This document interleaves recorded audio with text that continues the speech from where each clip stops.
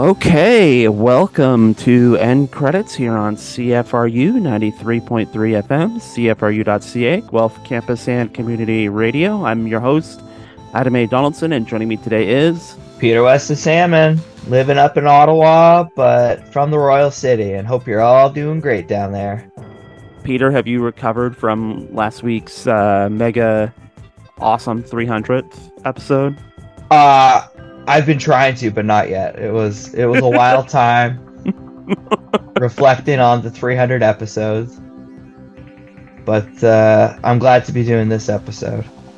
I'm glad that the 300 episode I did wasn't a conclusion, a finale. I'm glad to still be here with good old end credits. Have you forgiven everyone for stealing your picks yet? Give me a couple days. Okay. Fair enough. End Credits is a local movie show for local movie fans. We're here every Wednesday at 3 p.m. to talk the latest in pop culture and review the newest movies, which this week will be the new animated superhero sequel, Spider-Man Across the Spider-Verse, which you can now see in a theater near you. Before that, though, we are going to do another review of sorts. This week, or I should say this month, later this month, I think at the literally end of this month. It's literally comes out on the last day of the month. June finale. The June finale. Indiana Jones and the Dial of Destiny opens in theaters everywhere. It is the fifth Indiana Jones movie. It's the first one in 15 years. And it comes, well, let's do the math really quickly. It comes 30, well, more than 30. Years. Oh, I meant from the Raiders of the Lost Ark, which opened 42 years Yeah, 30, ago. 30, 31, yeah. 42 years ago this week, actually. Oh, 42 Jeepers. Yeah. So for the next several weeks on the show, or till we run out of Indiana Jones movies, I guess, we're going to talk about, or we're going to revisit the series, and we're going to dedicate each episode to one of the movies. And we're going to start this week with Raiders of the Lost Ark.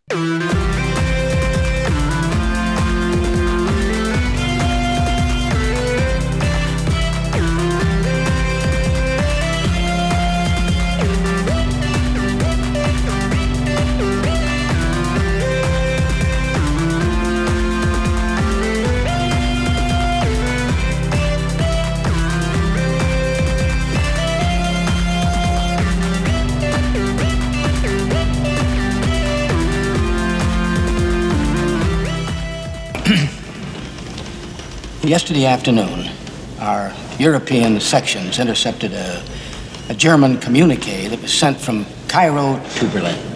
Now, You see, over the last 2 years, the Nazis have had teams of archaeologists running around the world looking for all kinds of religious artifacts. Hitler's a nut on the subject. He's crazy. He's obsessed with the occult. And right now, apparently, there's some kind of German archaeological dig going on in the desert outside of Cairo. Now, we've got some information here, but we can't make anything out of it, and maybe you can. Tanis Development Proceeding. Acquire headpiece, staff of Ra, Abner Ravenwood, U.S. Nazis have discovered Tanis. Just what does that mean to you, Tanis? Well, The city of Tanis is one of the possible resting places of the Lost Ark. the Lost Ark. Yeah, the Ark of the Covenant, the chest the Hebrews used to carry around the Ten Commandments. What do you mean, Commandments? You're talking about the Ten Commandments? Yes, the actual Ten Commandments, the original stone tablets that Moses brought down out of Mount Horeb and smashed, if you believe in that sort of thing. You guys ever go to Sunday school? All right, so where does one start with Raiders of the Lost Ark? Peter, you're a youth. Talk about how you stumbled upon Indiana Jones. Yeah, so I'm not a huge Spielberg fan, Mm-hmm. but I am a huge Indiana Jones fan. And yeah, it was just introduced to me through my parents, and it's hard to, because of its all references and Simpsons, Family Guy, Community has a lot of references to it. It's hard to avoid Indiana Jones, right? But Mm-hmm. Mm-hmm. for me, yeah, it was through my parents, and I watched them religiously. I have, the full collection. Well, I have the 90s full collection. I don't have the Kingdom of the Crystal Skull or anything, but I've got the OG DVD Incompletist. set. I've got the. I'll get it one day. I'll get it one day. But yeah, I would say Raiders of the Lost Ark. I don't know if it's my favorite. I have to do a full reanalysis, but it's definitely one of my favorites, and I think it's objectively the best. It's at least Mhm. a perfect introduction to Mr. Indiana Jones and what his adventures will be. Um, and I think something. Now I have to rewatch the other ones, but something Mhm. that is a good standout is there are some dated elements, but Mhm. it's less dated than it could be based on, him Mhm. being an archaeologist. I think there's a lot of other films from the 80s that are exceptionally more dated regarding, race and gender. Mhm. So there's that. Again, there is some dated parts, but in comparison to the 80s overall, it's still Mhm. looking okay. Yeah, that's what's interesting because I mean, next week with Tim, we're going to dive into Temple of Doom, which is probably more problematic than I might remember, even though I watched it a couple of years ago. But yeah, this, I mean, yeah, all you kind of have to do is kind of ignore this veneer of sort of colonial tomb raiding, which is kind of the entire aesthetic of Indiana Jones. I'm going to go into, the quote unquote third world and take their niche knickknacks and tchotchkes and bring them back to our museum and put them behind glass so that people who have no connection to this culture can appreciate them. Uh, Honestly, it wouldn't surprise me in the upcoming one if they make it so, yes, he's going and he's finding some sort of artifact, but it's to return it to mm, its homeland or something of that nature. I think there's a way that they can make him still an archaeologist, but it more present. I guess it's still going to be set 60s or 70s, but it's in 69. yeah, 69. There was already that's like the hippie countercultural, all that. His mindset could be more liberal and he could bring it back to the OG land, hopefully. We'll see. We'll I see. mean, But you're right. That part is definitely dated in Raiders of the Lost Ark, but it's just that whole occupation is. So you kind of gotta look past that, I guess. well, it's interesting you should say that 'cause I don't know if you've seen like some of the Indiana Jones is going woke memes out there.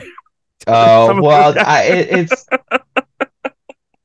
there's always like yeah some sort of trending of whatever it is going woke. Mhm. But what was it a heavy one? Were a lot of people making the comments? Was there anything in particular that?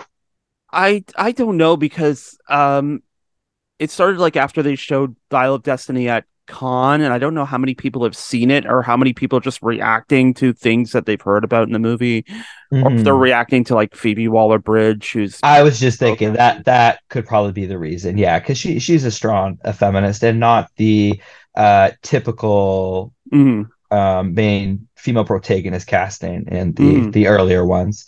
mm. Although I would say Raiders of the Lost Ark, she's quite strong and smart. You mean Karen Allen? Yeah, it's not as Vegetarian? Yeah. dated as the following Temple of the Doom.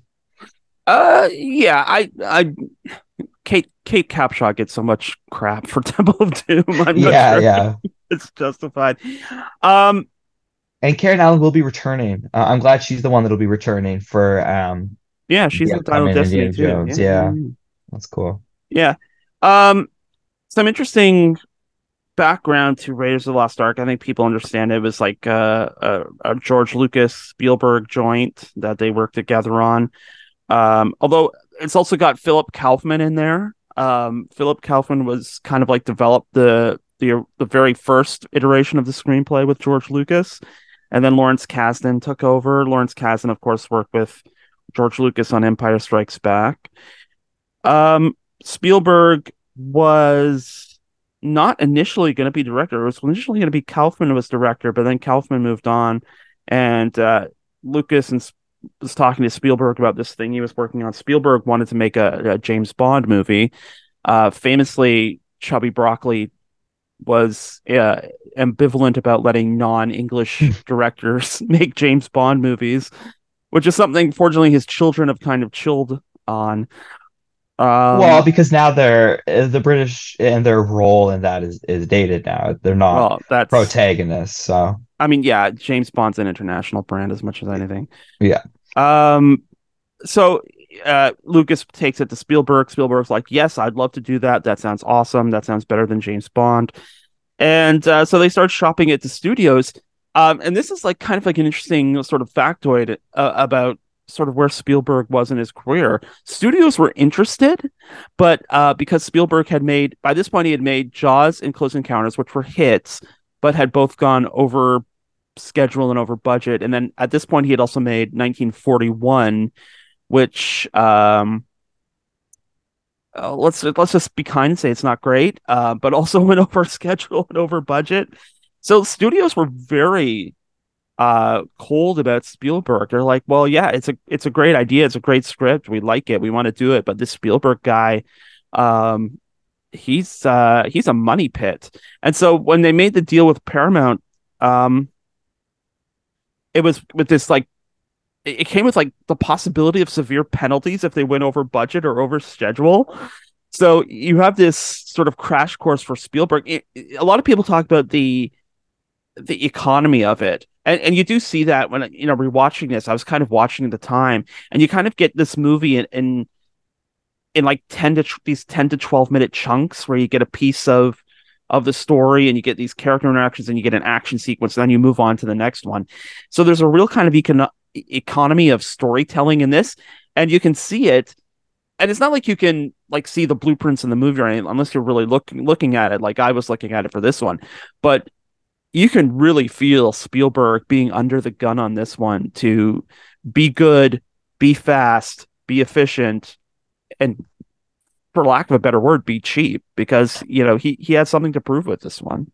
Yeah, absolutely. I also think something special about Indiana Jones, and I think what you were just saying, it's due to Spielberg really having to put effort into it, make it a standout, and make it something that'll aid to his career being a long-lasting one, right? There is a lot of small little hints of the characteristics that aren't fully attached to the plot. So unlike Star Wars and other films where there isn't much depth to the characters, there's little tidbits of just external social things, characteristics going on that just adds depth to the world that you're viewing. Just a couple examples. In the very beginning, when the one student blinks and on her eyes, it just says love you or I love you or whatever. Yeah. And that doesn't have anything to do with the plot, right? But it adds depth to his job as a professor, right?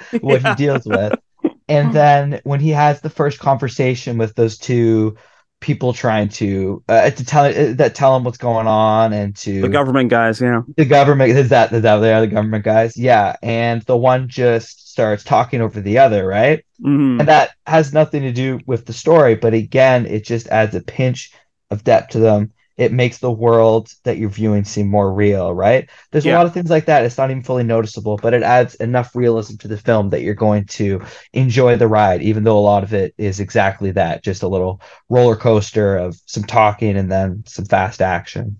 There's so little exposition in this, which I find just kind of fascinating, that nobody stopped. Like, there's no scene where Indiana Jones goes to Cairo and he meets with Sallah, and he's explaining to Marion how he knows Sallah and all the jobs he's done with Sallah. There's none of that. It's just Indiana Jones is there, Salah's there, Marion's there, the family's there. Indiana Jones and Sallah sit down and start talking about the dig. Like, you understand that they are friends, they've worked together, and this is them putting their heads together again to figure out another job. It's, there's just that, the very first scene with Belloc, where you meet Belloc, the antagonist, and Indiana Jones comes rolling out of the cave, having been chased out of there by a huge boulder, and going through webs and spiders and poison darts and guys stabbing him in the back, almost literally.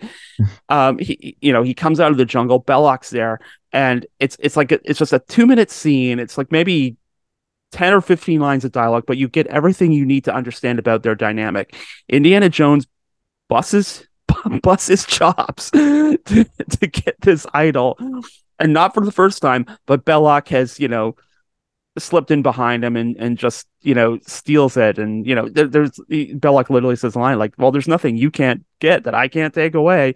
Belloc is the guy who doesn't do the work. He waits for you to do the work, and then he'll come and, shove you and grab your stuff while you're on the ground picking yourself up. So you get everything you need in a few lines of dialogue, a few interactions, and there's no annoying voiceover. There's nobody having to, throw up lines of exposition.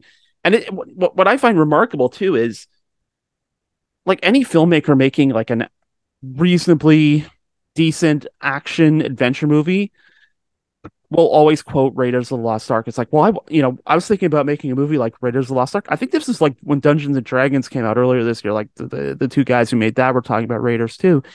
And it's just like everyone quotes this movie as a source of inspiration. I'm not sure how many people really take the lessons from Raiders of the Lost Ark to heart, though. Which lessons are you referring to? Like the teachings of the film, or how? Just like the economy of storytelling, not having to have the exposition dump, keeping the action moving. Also, You don't think enough people have followed along with that? Is that what you mean?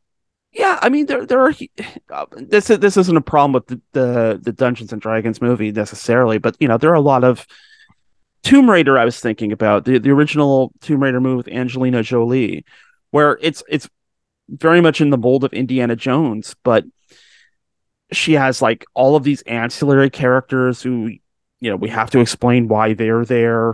She has all these complex motivations. Like the whole motivation of Indiana Jones in Raiders of the Lost Ark is he wants to get the Ark and he wants to get it before the Nazis. That's all.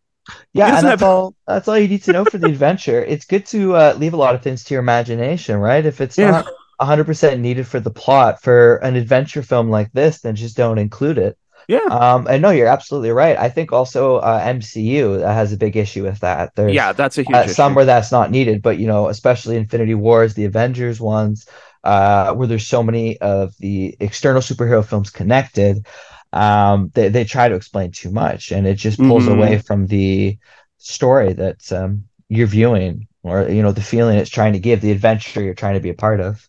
And Raiders of the Lost Ark, you're right, masters that, and more should learn from it. Some did, like you said, but I wish more had, and that it had retained. And I mean, I'm curious if that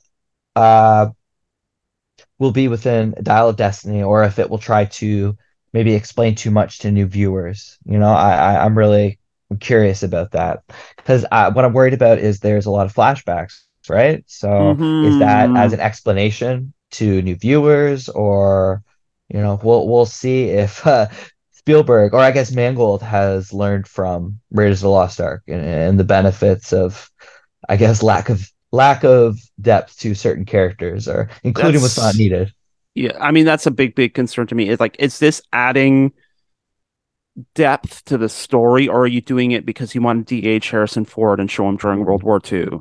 That's the thing of it, because until Dial of Destiny, there's only been one flashback in the history of these movies, and it's at the beginning of Last Crusade, which kind of undermines some of the point we're making here, because it's an exposition heavy, like, I think it's like 15 minutes long, maybe it's less than that, but where it's like everything that made Indiana Jones happened in one afternoon in like 1908 or something. So yeah, well, I'll be curious to hear your episode on that one, because that maybe is a Spielberg mistake, right? Was that necessary for the film? I guess to add a bit of understanding to his relationship with his father, Sean Connery. I guess I don't know, but I think the Raiders of the Lost Ark tactic he used is way better. There's it's an economy of character. I mean, a lot's been said about sort of the action sequences too. It's the plane fight where he fights the giant hulking Nazi and the plane blows up. That's I mean, we talk a lot about like sort of the jump cuts and the handheld stuff and like a lot of action sequences today, but again, that scene with its cuts with its the way that it lays out the geography, like where's the gas truck, where's the plane, um, how many guys are on the tarmac, where's Marion, this, and it just goes beat by beat by beat, and sets it up piece by piece by piece. Mhm. When she takes the chocks out from under the wheels to club the pilot over the head, the starting of the plane, when the plane is spinning around, knocks the fuel thing off the truck so that the fuel's spilling everywhere, watching the fuel flow across the tarmac to where there's a fire, just beat by beat by beat. Um, it is a little film class how watching how that whole scene cuts together, and then just the human touches of it too. When he's trying to sneak up on the pilot, he gets up on the wing, and the big hulking Nazi guy comes out, and he Mhm. starts screaming at him in German, like, "Come on, let's fight!" And Harrison's reaction when he just like puts up an hand is like, "Okay, okay, just give me a sec, I'll be right with you." Yeah, no, so well done. Yeah, it's there's so much going on, and it's it all seems to flow so simply. And I can't imagine any of that, like logistic wise, is simple. But I think that's one of the great gifts of Raiders is that it all seems to come together so simply. But um, I mean, there was a lot of coordination to this.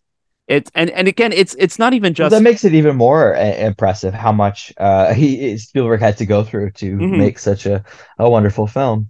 yeah. And the other thing too is it wasn't all necessarily Spielberg because the ending scene with the ritual where they open the ark. Apparently, that was like twice as long. And this is one of George Lucas's primary contributions. He comes in and he edits it, and he cuts it in half, so you get this like much more quick, much more. I don't want to say juicy because people's faces melt off in the course of the scene, but it's something that like really hits faster. Where you get these like you get this build up, and then it turns, and then you get the quick cuts, and it becomes Well, this that's all that's absolute horror needed. show. Yeah, I, but I would say if it was longer than that, if it was what Spielberg had wanted, it'd be more like a Stanley Kubrick film, like Space Oddity or yeah. something, and it would not go along with the rest of the film Right. and the vibe that it's presenting, the Mm-hmm. the mindset it wants you in. Mm-hmm. Mm-hmm. Yeah, it is really kind of a gift to the art of editing. Editing isn't so much about what you leave in, it's about what you cut out. I part of me wonders what that longer scene looks like, whether it's a sort of like if it's these sort of like even more lurid or what is Yeah, it? what Is the it melting faces look like. How long are we seeing those? yeah. Yeah, how much do we focus on that? But um it is interesting, to think of just and it's also simple too. That's another thing about Tomb Raider is like I don't remember what the MacGuffin is in the Tomb Raider movie, but I remember it involves time travel, which just makes the thing so complicated. It's Which Tomb Raider are you referring to? The the Jolie or the more no the recent? Angelina Jolie one, the first Yeah, Angelina okay, Jolie one. okay. Yeah, because it involves time travel or something, and it's just like this is it lays it right out. When there's a scene with Belloc and Jones in like a cafe, and he says like it's a transmitter for talking to God, so you sort of understand sort of what the or what they think the arc is going to do. So when you get to the end and they open it, it's just it's a horror show because you're not. The funny thing is, there's warnings all through this thing. Everyone's talking about like I don't understand why you're going after this thing because all the legends say that it doesn't end very well for people who find the ark, and at the end it's all sort of justified. It's like yeah, you're right, it doesn't end very well. It's just No, why no, not all. But it's still, even with all you're told, it's still even more wicked and it's worse demonic than you than you think. think. Yeah, It's worse, so much worse. Yeah. yeah, yeah. It's funny. Um, any other thoughts about Indiana Jones or I Indiana was going to Jones, say Indiana Jones and the Raiders of the Lost Ark, which yeah, is and not the what it's called, Raiders but it's of the Raiders of the Lost Lost Ark. Yeah. Ark. Well, I also think it's the intro is very wonderful, even though it's Oh yeah, quite separate. It's just a really great introduction to very the cold fun open. Yeah. you're gonna have. Yeah, Mm, it's not even like an intro to Raiders of the Lost Ark. It's an introduction to Indiana Jones, which I think is great. hmm And I also think the um the information or the amount that you're given to the puzzles that he's solving and the lecture that he gives and the description Mm, of artifacts and archaeology is quite interesting. There's actually, for the small amount of dialogue there is, it's some fun little tidbits about, how archaeology works, how that it's done. And more so with that, I think the whole set design is amazing. mhm, Archaeologist, all that area in Cairo is beautiful, and getting to see him do the puzzles, play with mm, the light, have to mm. deal with the snakes is really wonderful. Um, Yeah. yeah, it's just it's an adventure film. It's not even, there's action, but it's just such a great adventure film. And I wish there was more like that. And I do, like I said, I think it's less dated than a lot of other films. There's just the one scene that Mm, I've never been able to get. I just, mm. when the one person takes out their sword and wants a huge fight, and then Indiana Jones just shoots him. I don't like that. I think it's still dated, especially now. And it's just so American. Um, But it yeah. was you know Like the I story don't behind that though, right? know what is the story. I guess like he needs to do it that quickly to go save his love. I don't know. Well, Is there there was supposed to be a huge fight between Harrison Ford and that guy. But Harrison Ford had like food poisoning or like something that day, so um that's what they him and say. Spielberg come up with the thing that he shoots him instead and I'd like to see a medical document of him catching the flu and being sick or food poisoning. I just need some proof of him feeling ill that day. Okay. Okay. Fair enough. Yeah, maybe I'm just like, yeah, I'm focusing too much on America and like pro gun and everything, but it's just that scene still to me doesn't feel right. And It does seem like a very American thing, yeah. yeah, exactly. Other than that, really, I would say no flaws. I guess the representation of the indigenous in the beginning is dated, but Mm. even that in comparison to other indigenous portrayals, like I don't like Pocahontas, right? That's way worse. Yeah, Yeah. Yeah. No, I hear you. I think that's another example of sort of that like lingering idea. And it's, they're basing it on adventure serials from the 1930s, which were, you know, let's just say they weren't exactly woke. yep, yep. And But no, sorry, go go on. ahead. Oh, I just wanted to also say, Mm, for someone like me who's born after 91, Raiders of the Lost Ark's a really great way to introduce yourself to Ronald Lacey. He's mm. one of the actors that just wasn't around when I was living. So you might not hear about him, but he's really, really fun, especially as a villain. So it's great to have him in Raiders of the Lost Ark. And like I said, if you're born after 91, it's a good way to introduce yourself to that English actor and his fun, evil characters and Yeah, and gross that's moments. sort of what the the first three indie movies, um, like a lot of the Star Wars movies, sort of leaned very much on people who were famous for the English films, English not English language, I mean England, the theater there. Yeah, but yeah, Ronald Lacey is such a standout in this. Um, Especially also, it's a good another example of like I was saying in Cairo, how the visuals were great. When he gets his hand messed up, and then yeah. when he does the hill, he puts it up, and you see the burn, and it's just so subtle. He's got no pain there, and he's just really there's not even a line said, right? It's just Every line so great. delivery he makes is just so oily when when he goes to Marion's bar in Nepal and she says like I'm not used to people coming in and telling me what to do in my place and he goes Fräulein, let me tell you what I am used to, and he's not Yeah, that's looking the at her, best he's line. poking at the fire. He's just, Oh yeah, and then later on it's probably I my what's one of my favorite moments ever when he comes into the tent and he takes the thing out of his bag and you're like, oh my god, what kind of like torture instrument is this? And it turns out to be a hanger for his coat. He just plays it brilliantly. oh yeah, absolutely. But you're right. It's a lot of these like actors who don't, or let's say they're not stars.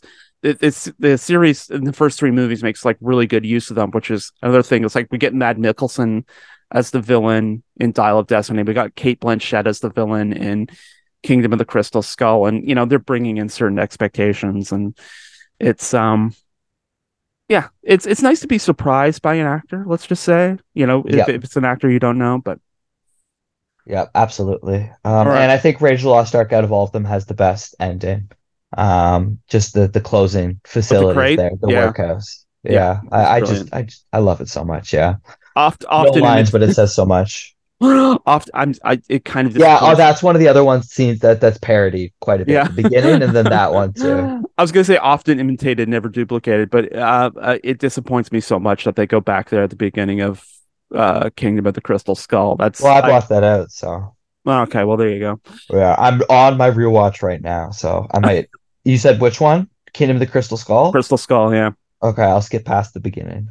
Well, you got to watch the beginning, otherwise you don't. Anyway, we'll get there. I'll blink. I'll have a really long blink. We'll get there because you're also doing Kingdom of the Crystal Skull. Nice.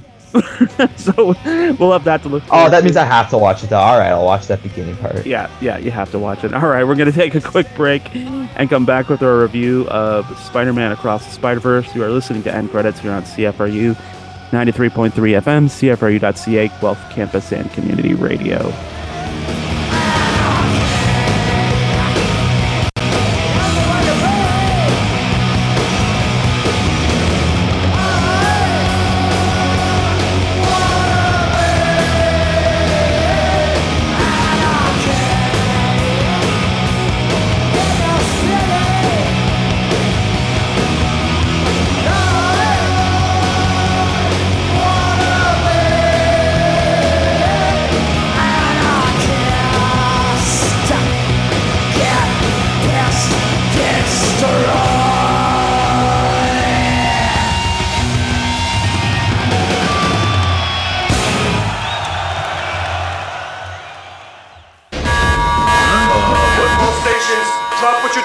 And stop Spider-Man. You? Wait, me? Miles Morales. He's entering Sector 4. Set him. Do I have web on my face? What's the deal? Miles, he's right there. He's right. Turn around. I don't see anything, boss.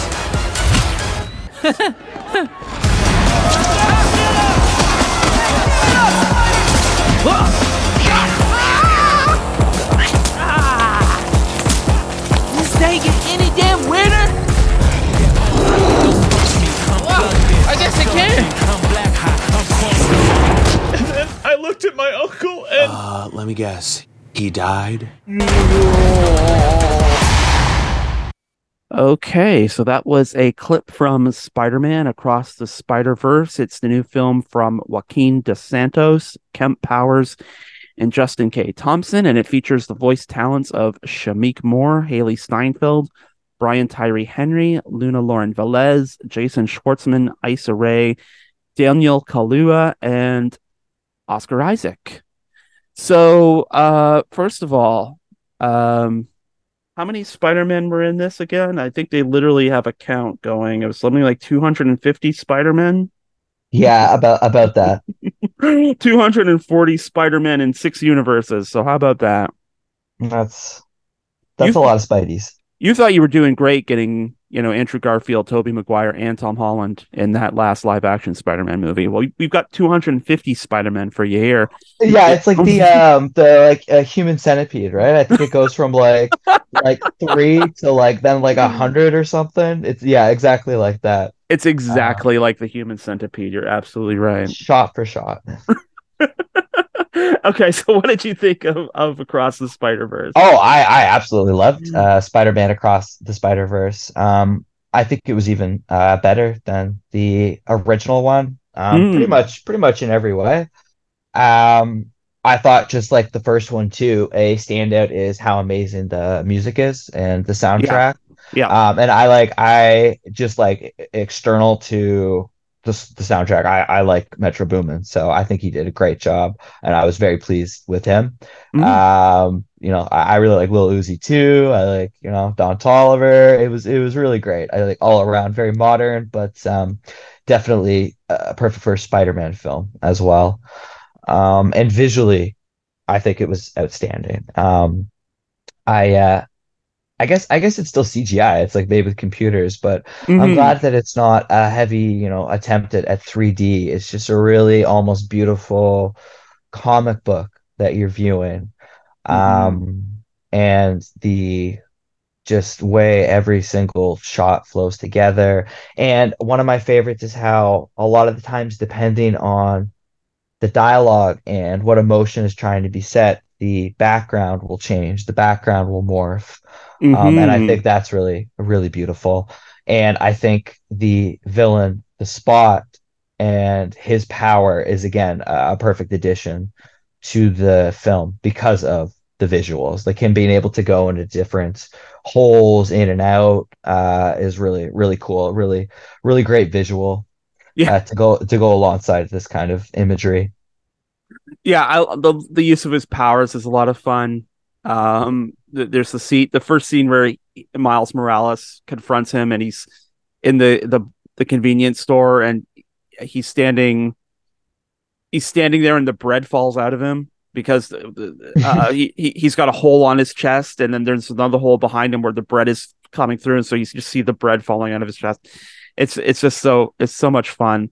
Yeah. And and the Schwartzman voice, it's instantly recognizable, but I didn't place it as Schwartzman until I saw the credits. I was like, oh yeah, that is Schwartzman. So yeah, no, I don't think it's going to be one of the situations where you only view Jason Schwartzman. It's even though like it's obviously Jason Schwartzman's voice, it just happens his voice to work perfectly with the Spot. Yeah. I thought it was great how much this is kind of going against what we were saying for Indiana Jones, but I enjoyed getting a little bit of information about why he's the Spot and why he's angry. But again, that was just one quick little visual flashback, so not too much depth, but just enough. It's in keeping with sort of what the film is trying to do, which is trying to make a comic book movie, as in like trying to capture that aesthetic of the comic book in movie form. So you get these like little translation boxes. I don't know what you really call them in the business, but you see that in comic books where somebody uses a term and the editor adds this little box at the bottom of the panel where it explains what that term is, or something happened, or a character references to something that happened previously, and then there's a little box at the bottom that says, as in Uncanny X-Men number 265 or something like that. There's a lot of little, and that plays into the things like the voiceover and as the flashbacks, as you mentioned. There's a real feeling that they're making a real comic book movie, which is something the first Spider-Verse movie toyed with. I don't think it really got into that. And it's something not to the same extent. No, not to the same extent. No, I have to go back and rewatch it now, just because I don't remember that film just going this hard. No, there wasn't as much background morphing in the first one, but again, I'd have to rewatch. But, yeah, I have to rewatch it too. The other thing it too is movies. The movies, even though they may be sort of honorific or capture comic book accurate costumes or something like that, more or less they play like movies. I haven't seen someone attempt to sort of do this, at least do it properly. I mean, Frank Miller tried when he made the movie adaptation of the Spirit, and I guess Robert Rodriguez did that with his Sin City movies, but just in terms of like big budget stuff, Ang Lee, still live action, right? Right, but Ang Lee tried it with the Hulk, where he did like boxes, where you would see like he would like, he's working on the big screen, obviously, but he also was working in boxes, and you would see action move from one box to another box. And so he was trying it doesn't quite work. Right. No, it didn't quite work. I appreciated the effort. I like Ang Lee's Hulk as like a maximum effort comic book movie, even if it doesn't work. Here it works though, and I think it's because it's that it's animation. Animation is the factor that I think lets it work because you can accept anything with animation.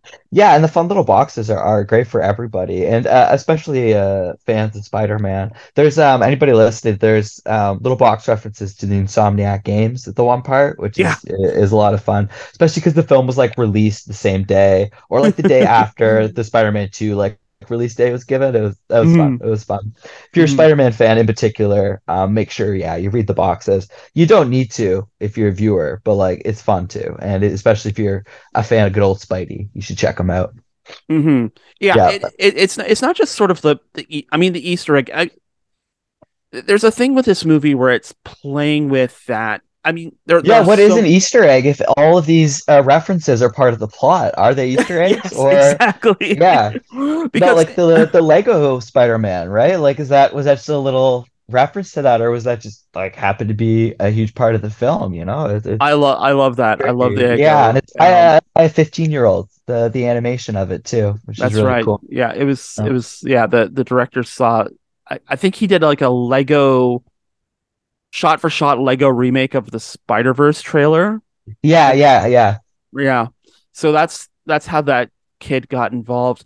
Yeah, the thing with because I'm really online, you know, I what I found is like with the release of like all these major comic book movies, whether it's the trailers, whether it's the release of the actual movies, whether it's like these like forensic examinations of the post-credit scene, it's all about like, oh, what Easter eggs are in here? What clues? What other things? And what's the filmmakers of Spider-Verse are saying is like, okay, we're gonna constantly throw at you multiple Easter eggs, multiple jokes, multiple gags, like not just stuff in comic books, but like there's a scene where the Spot's like exploring his powers and he ends up in like the live action Venom universe.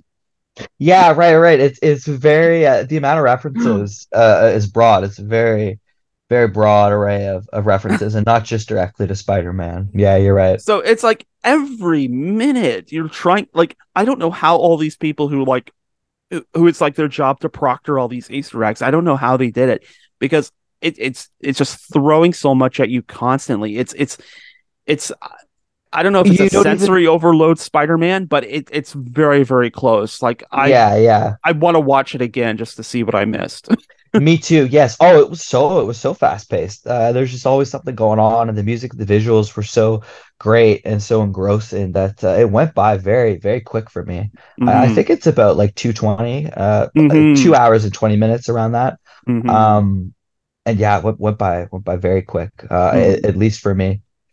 And I also want to say, like, even though there's all the references and even though it's like the multiverse, you don't need to really know it all to enjoy it. It's still a fun time. No, it's very character focused, which I like. It's very focused on what we're it's very focused on Gwen Stacy, Spider-Gwen, Miles, and eventually Peter B. Parker comes into it, and I mean that's kind of where the focus is on, and then the Miguel O'Hara, the Spider-Man 2099 character. It's there's a lot going on, but you never lose the thread, which is like this is the story of these like 3 or 4 different spider people and their trivial, well, not trivialities. It's pretty dark and serious. I think what it's interesting is like there's kind of like a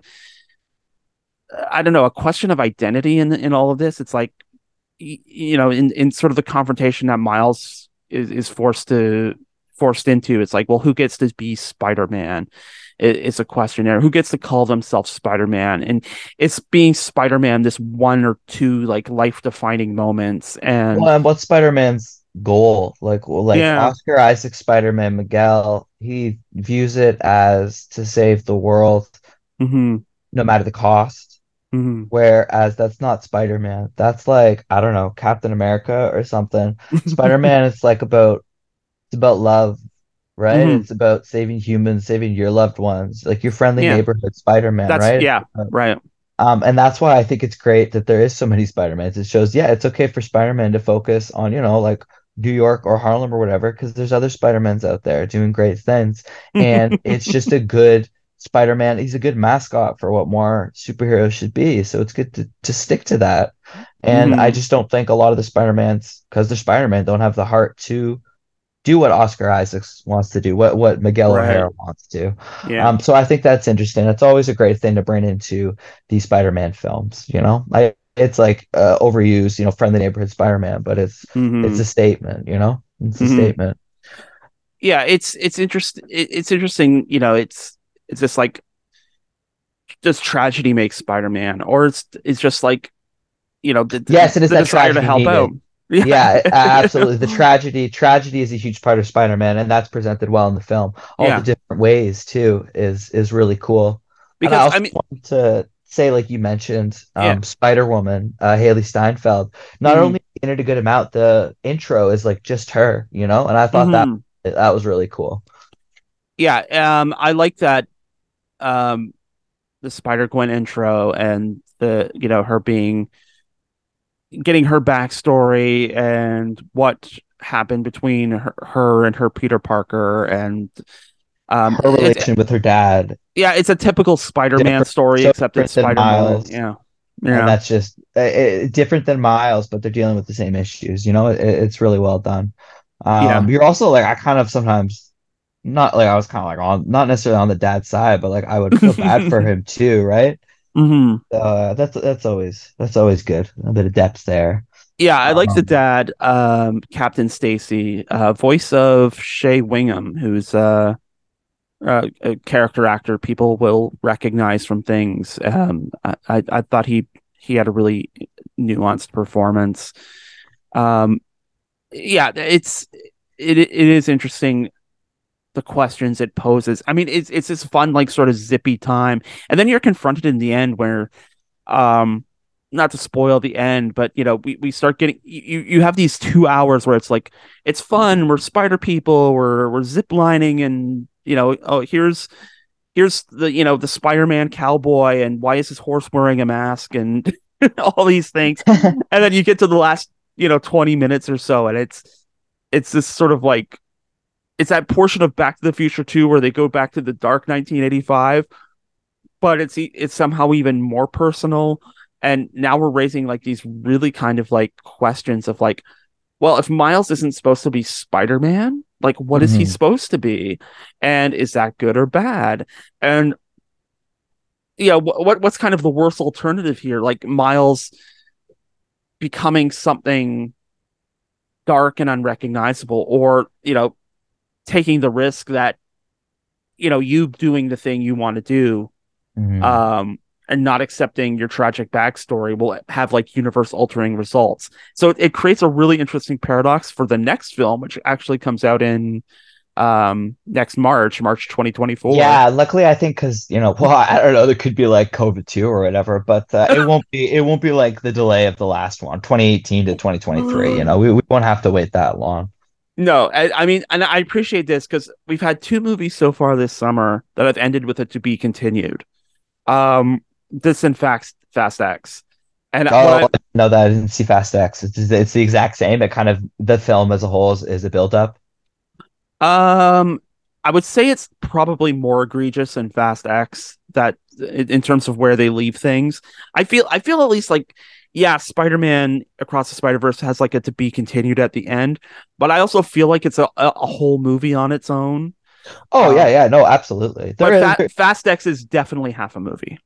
Okay, okay, that's good. That's good to know. Yeah. Um, any flaws in this Spider-Man? Do you have when did you see Spider-Man? Did you see it? I saw it on its premiere day. When did you see it?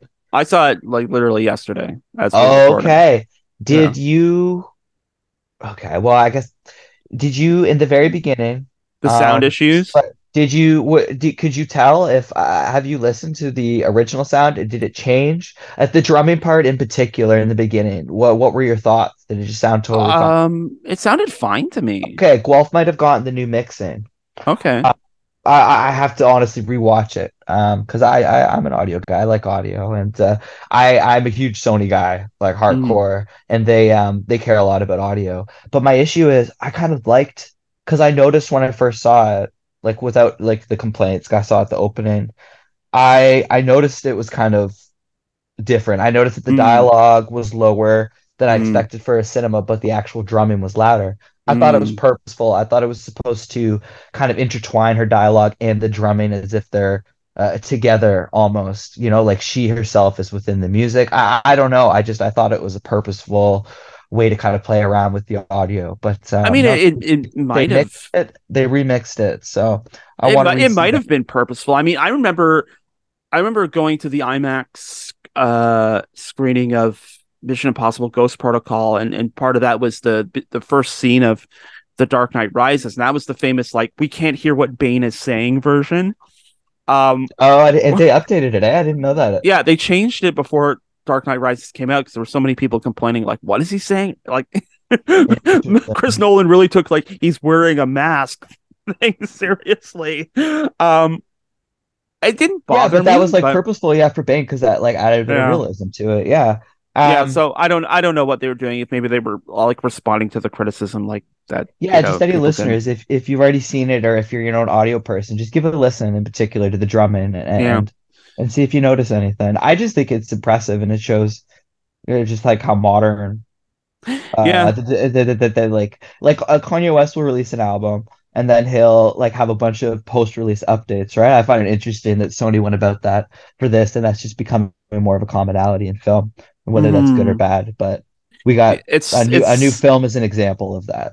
it's a question of whether it's good or bad, if mistakes are part of film. It's But I that think if the flaw is the only one I could find. yeah. I think yeah, it's hard to I'm not sure I'm on board with like some of the superlatives that like it's not only like the best comic book movie ever, it's one of the best films ever. It's like I'm not there yet. It's a perfectly fun and enjoyable film. I just wonder how long a shelf life it might have outside of like Oh it's yeah, to I know, no, absolutely. Like it's to a certain extent like a deconstruction of like our comic book movie mad world right now. But um I do wonder how we might see this like 10 years from now when nobody remembers that Mrs. Chen was a character in Venom. It yeah, exactly. Well, it's the absolute like highest rated now on Letterboxd, and I love the yeah, film, but don't even know if that it's a little should be over the the case. top. Yeah, it's a little Yeah, over the yeah, top. Yeah. yeah. Well, everybody like talking about that might, overhype it a bit, which isn't good. So Yeah, I mean it could have like a big come down on the other side. It's like you Spider-Man across you actually like that? yeah. It's been known to happen and But who knows? Maybe it will be very well remembered. Maybe the visuals won't be. Maybe like we won't see anything else of that I mean nature. it's solid. It's so much fun Mm. from beginning to end. Especially if you're a Spider-Man fan. There's so much to nosh on. It's I think it will it'll be one of the hits of the year, and I think one of the sort of um I don't know. It may be one of the ones that we're talking about in terms of best movies of the year when it comes around. I don't know. It just Yeah, yeah. Oh, for sure. I just like just go in. Don't worry about its place in the the panacea. Just go in and have a good time. I think is the recommendation. Exactly. All right, that's it for this week's show. We hope you liked it. And if you want to listen to us again, you can find it on our website, endcreditsradioshow.com. You can download us from the Guelph Politicast channel on Friday at Podbean, or you can get it through your favorite podcast app at Apple, Stitcher, Google, TuneIn, and Spotify. When you're on Spotify, you can find the playlist for much of the music that you hear on End Credits. Just open up Spotify and search for End Credits on CFRU. You can also find us on social media. We're on Facebook at End Credits Radio Show, and we're on Twitter at End Credits Radio. And Peter, where else can people find you on the internet? I go by Mr. Tarak on YouTube and Twitter. Check me out there, y'all. And you can check me out back here on CFRU tomorrow at 5 p.m. for news and politics on Open Sources Guelph with Scotty Hertz. In the meantime, I'm on Twitter and Instagram at Adam A. Donaldson, or you can check out my news and politics site at guelphpolitico.ca. And you can stay tuned for more great programming here on CFRU 93.3 FM, CFRU.ca, Guelph Campus, and Community Radio. We shall return, of course, next Wednesday at 3 p.m. for another edition of End Credits, and we will see you then.